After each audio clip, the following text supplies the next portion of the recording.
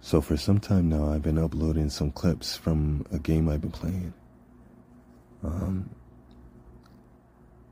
I wasn't really expecting for this to happen, but I have posted on my profile, my YouTube profile, that I am by no means a content creator. I don't know how to spruce up my videos or whatever the case may be. I don't know how to draw the attention of my viewers so I get more likes or more views, period. Which is totally fine. You know, that's not why I posted these clips. That's not why I did what I did. That's not why I'm doing what I'm doing. I'm doing what I'm doing for personal reasons, so I can go back and rewatch my clips, and on days that I struggle, you know, winning or doing good or whatever the case may be, I can go back to these videos and improve or relive some of my best moments so I can figure out how I got or how I was that good. So this happened a few days ago, but I'm just now bringing this up because subscribers come and go. And as I said before, it's fine because I'm not doing it for the subscribers. I'm not doing it for the views. I'm not doing it for the likes. I'm doing it for my personal reason.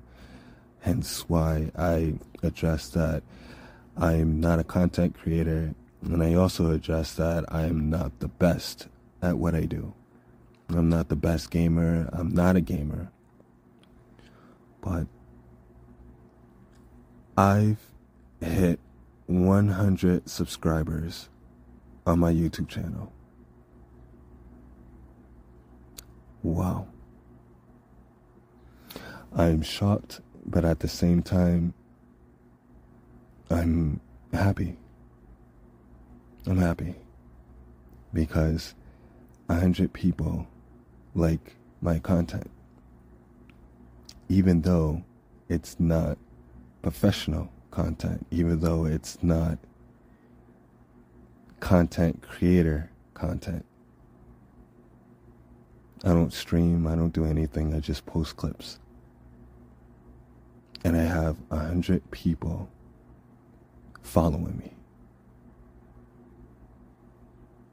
Thank you. Hopefully you continue to like my content. I'll do better.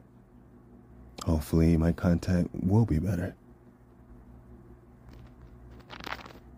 But I like to just take this time and say thank you. Thank you to those 100 subscribers. You guys are awesome. And you guys were a mistake. You wasn't supposed to subscribe to my channel. But nonetheless, I'm glad you're here. Live life. Stay true.